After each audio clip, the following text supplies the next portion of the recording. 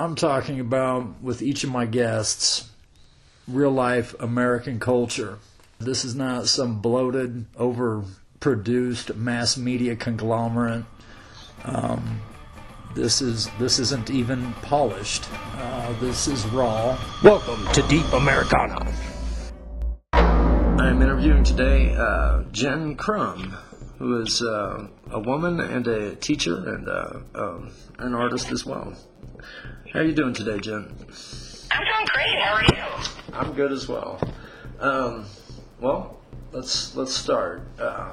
What is your experience in our culture as a woman? Where should I start?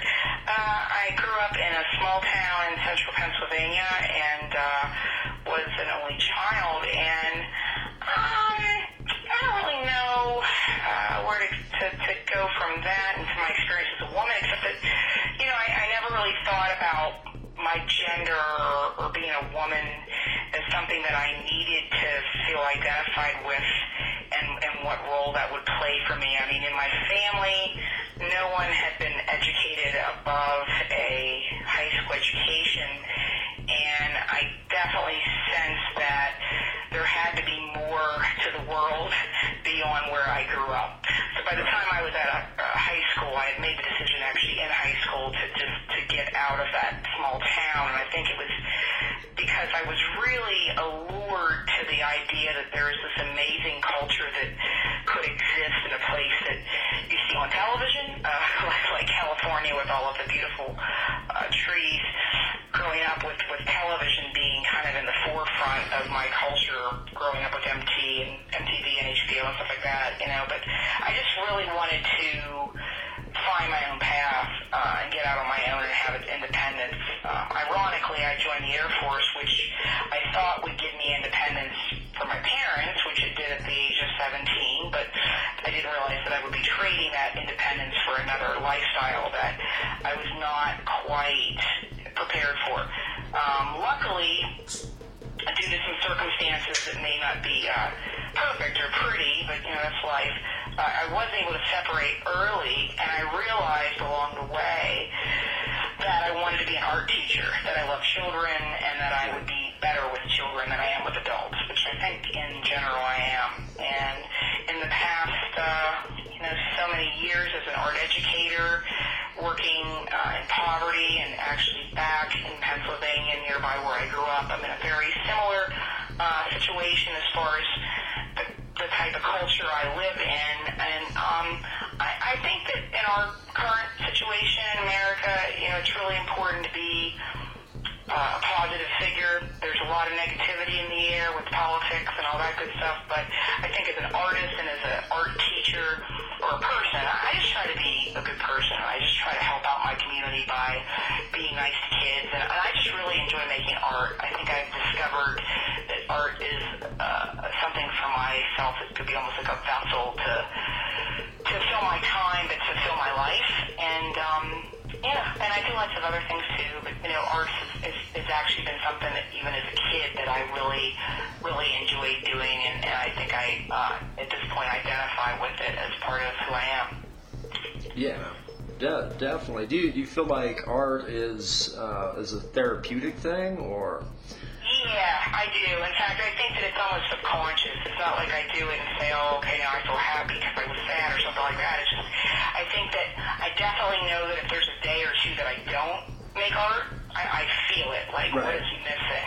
And there were some years for me that I was not able to do so, but I feel really privileged because where I live, if you are an educator, even though educators in general make a lot of comments that they don't make a lot of money, I feel pretty privileged. Where I live, the cost of living is pretty cheap, and it was something that after saving up after teaching for over 10 years, I was able to buy a home, and so having a spare room to make art in has really been a lifesaver for me, because like even today, like I'm working in my studio, it's in my house. I know that some artists have studios elsewhere and they go to them, but for me, I just feel like it needs to be in home, and I think that also is part of the connection to my childhood when I make art, because it was something I always did at home, and I think when I make art, it actually brings me back to this childlike experience that it could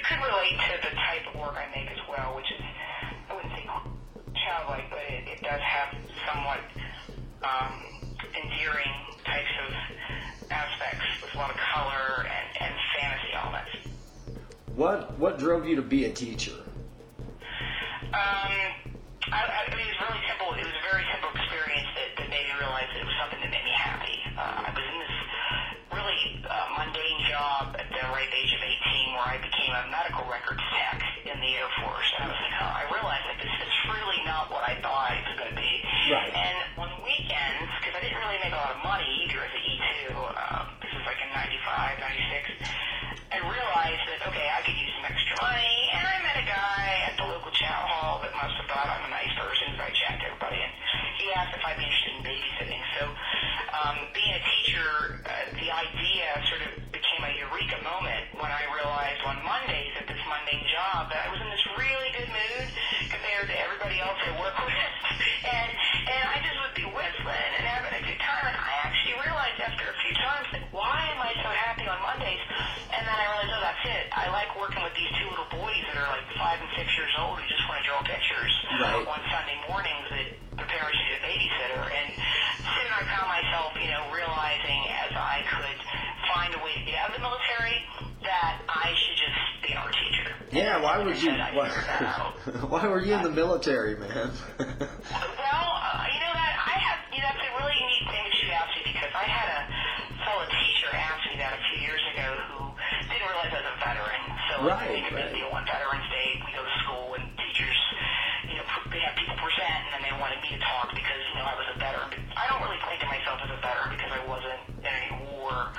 But technically, somebody could say I was. No, you're a veteran. She's like, well, why would you go in the military? Like, why would you do that? And she kind of asked it in a really naive way. Not that you are, but... Right. And I just looked at it and I said, because I didn't have money for college. Like, my parents struggled, in the Rust Belt to pay bills, and I just knew, like, I got to get out of here. I got to do something, and I remember meeting a girl when I was about 9th grade who was a senior, she was going in, and about a year later I saw her around, she had this jacket on that she'd been in Korea, and I remember that she wasn't like a super athletic girl. Like, I was sort of under the impression you had to be like a G.I. Jane to go in. And she wasn't. She's like, nah. She's like, you know what, the summer before you go in, just do some running. I wasn't real big into sports, but that's mostly because I just don't like to be a team player, but it wasn't that I was actually, and that's what I did, and it was those thing where, like, once I got there, I was like, oh man, what was I thinking? Because it wasn't, I don't think it was suiting for my personality. I think what was really amazing, though, was once I got out, and I was in art school, I realized, like, oh, this is where I fit. Right. And still today don't have a giant collective of people I fit with in, like, one big setting since I've been in art school, like, between my years of, like, 96 and 99 in a small liberal arts college near our station in Columbus, Mississippi, and I really grew a lot as a person there, and I mean, now, 20-some years later, I'm a lot more mature than I was then, but I've kind of come full circle with what I like to do with my art, and I'm really excited about how my life has turned out with those types of events. Right. Yeah. Cool. So, and I know we talked about this a little bit before. How do you feel about the teachers' wages thing? I know you kind of alluded to it. I had it just got ugly with a former friend of mine that I went to high school with. He's a teacher in a different area of the country. Right. Because I personally am very humble because of where I live. Like, I live in an area of the state of Pennsylvania that is really remote, and there's more bear and elk and deer than people. Right. And most children I teach, their parents are trying to make it on minimum wage, and they're not making it. Right. They shop at Walmart, and they don't understand what's going on with the system, and they have to, to pay for health insurance and don't have it for most of the elderly in the community. And so, for me, I'm humble because I would say, like, where I live in Clinton County, PA, if you're not a doctor or you're not a lawyer, if you're a teacher, you make pretty good money. And actually, where I grew up was very similar, like the teachers in the community.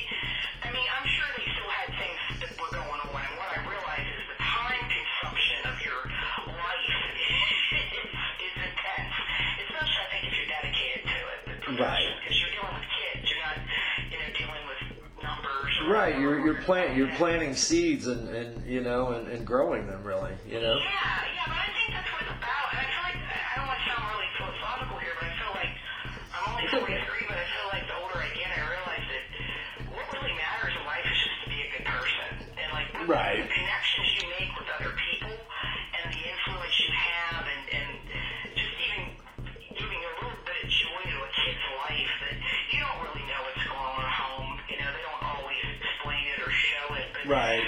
I think kids today, it's so much more complicated with the technology age. Like, I think the sad part of technology is there's so many parents that they're on their phone versus spending time with their kid. And their kids that come to school end up sort of bouncing those points off on people like me that are actually hanging out with them. I think that's where it also is kind of strange for me, because I find, like, I wouldn't say that I'm friends with my students, but I do find myself really excited about, almost in a way, that when you're making art with kids, you're hanging out with them, and when you get to know them over 6 to 7 years, like I do, from the ages of 6 to 12, give or take a few years, like between kindergarten and 5th grade is what I teach, you really get to know the personality. You know what they're like. You know if you see something somewhere, like, oh, that kid will love this. You know what I mean? Right. So it's almost like having kids, but not, which is also frustrating, because when you see kids that are in a bad situation, and it doesn't have to be really bad, it just might be where they don't get enough attention. Right. They use a little bit more love. Right. You realize, Exactly. you know, well, there's only so much I can do, but that's where you try to make that impact. And I think when I look back at my life, like how I grew up, there were some really amazing people in my life who were teachers. And I think that maybe I always had in the back of my head I wanted to teach, because when I was a kid and my dad lost his job at a brickyard and there was no plan B, Right. I realized that some of the teachers I worked around were really smart, and they applied something else to what they wanted to do with their lives, and it was different from what we had in our small community of dying brickyards, you know. Oh, yeah. Yeah, and that's just sort of how it is, I guess, across the country, really. It's just, so anyway, I don't mean to be on a negative rant about That's okay. poverty, but Yeah, that's all right. It's there. It's a really powerful thing to be around children. As far as what I make for a living, I've always said to myself, like when I was in college for art, I wouldn't go anywhere near the food that had like steak, like meat. Like I just got ramen noodles and left. And then I got a job at Domino's Pizza, which worked out because I could get free food on the job. So if I always said when I was 21 in art school, when I'm a teacher, if I just have a job and I have enough money to have steak every once in a while, I'll be happy. Right. Yeah, I'm in a good place right now. Like, I finally just paid off all my college loans 2 years ago. I got my master's later on at a prestigious school in Baltimore, and that wasn't exactly cheap, but, you know, it helped me get the job I have now, because the ironic part is, even though I may be teaching in an area that's rather impoverished, we're only 30 miles from State College, which is becoming a booming, almost metropolis of wealth because of people who attend Penn State University from all over the world and work there, and it's just growing like every day. Like they're always building a new $1 million penthouse, and it's kind of insane. But if I would choose to live 20 to 30 miles south that direction, I would be spending 3 times the amount as I would on a house. And as a teacher there who makes the same amount as I do here, they're probably struggling a bit, you know, or frustrated, because teachers do work a lot. Like tonight, it's Sunday, at 7 o'clock, I'll be turning in lesson plans, you know, so it's not like you just punch in and out. But I do think the bottom line is I really love what I do, and it's because of working with children and art. So I try to make art as something that the teachers and the staff or administrators see that I am teaching a love of learning and get the kids into it as much as I can. Right. Well, good. Yeah, no, it's commendable. Thank you. That's pretty awesome, man. And I don't know. I do know with art and stuff like that. I think it's very therapeutic. I think it's kind of ridiculous. It's taken out of you know, a lot of funding gets cut. I could go on a rant about it, but Kids only get art where I teach about like once a week for 45 minutes. So actually 6 days. Like that's pretty wild. So that's pretty wild. It's pretty sad. Yeah, you know, and I think though the thing is the biggest challenge I've had is I've had years where I don't have a room and you just have to push a cart around, the cart. That's all right. Our teachers that did that, mine did that. And it's really frustrating because you have to definitely have good social skills and interpersonal skills with your teachers, and that doesn't always happen easily because some classroom teachers don't understand appreciate the point of art and why we're there. And I'll be honest, you know, with my free time, sometimes after teaching, if I get a break, I just enjoy having like a little space by myself. Right. And I'm not necessarily the most social person when it comes to hanging out with everybody. Right. I tend to click with people that are a little bit off the beaten path. But, Right. but I guess that's just how I am. That's okay. Well, I think we've done. I'm going to ask you one more question. It'll be completely not based around anything we're talking about. Go on, thanks. Hey, yeah, I think we've done.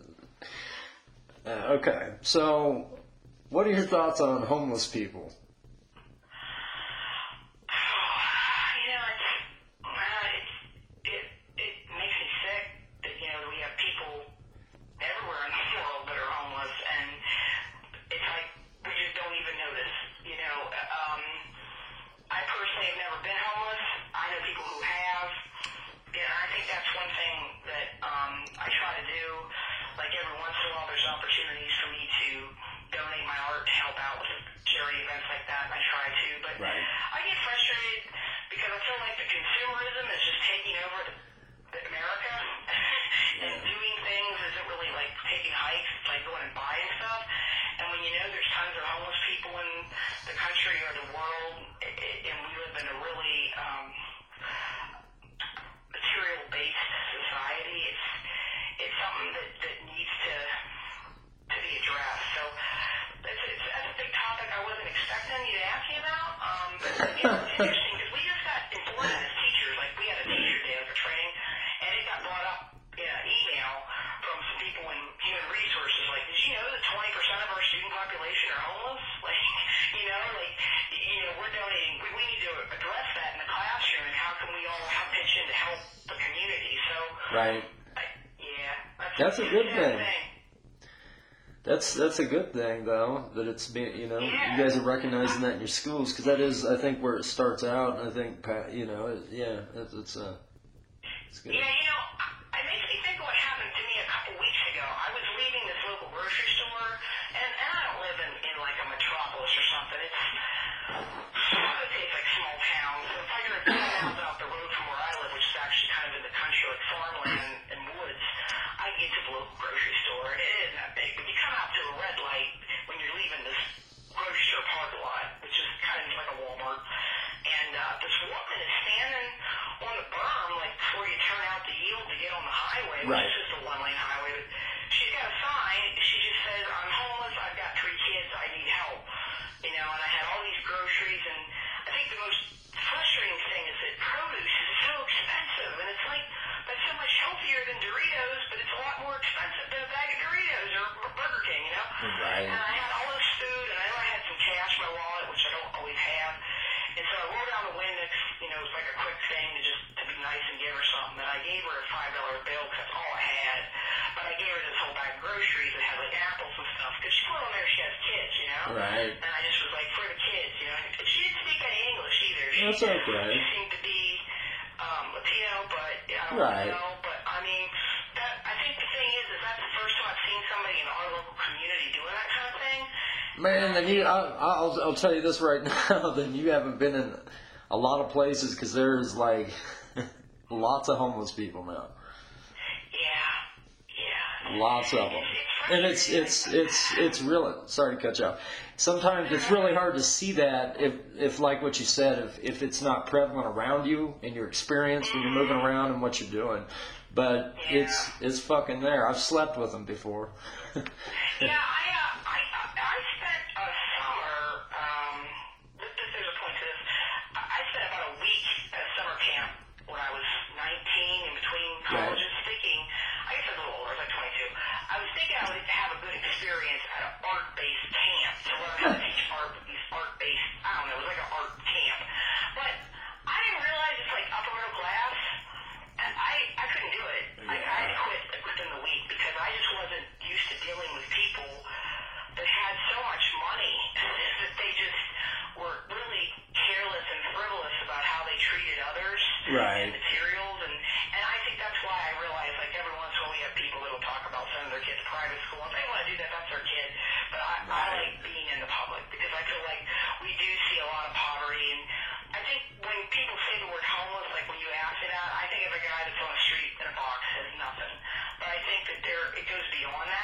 Right. Well, just like what you were talking about with children in your school, you know, that population, that 20%. I mean, that's huge. That's terrible. Yeah. I try, and that's what, like, I don't do a lot of sales with my art. But, like, right now, I got a couple little local coffee shops where I got some work. And I even addressed, like, on Facebook to kind of put it out there to try to get people to buy some prints that are, like, framed for $25. Right. Like I put there, like, most of the money I'm going to, get from these, if anybody buys anything, is going to be to help in the community, So I feel like I'm lucky enough to be in a position where I'm happy for what I'm doing with my life, and I'm comfortable when I got heat, and I got a paycheck right now, So I try to do what I can to help out. That's good. That's good. That's it. Thanks for listening to this episode of Deep Americana. Share with others. Tell your family. Keep talking to each other out there. Peace, love, and Guns N' Roses.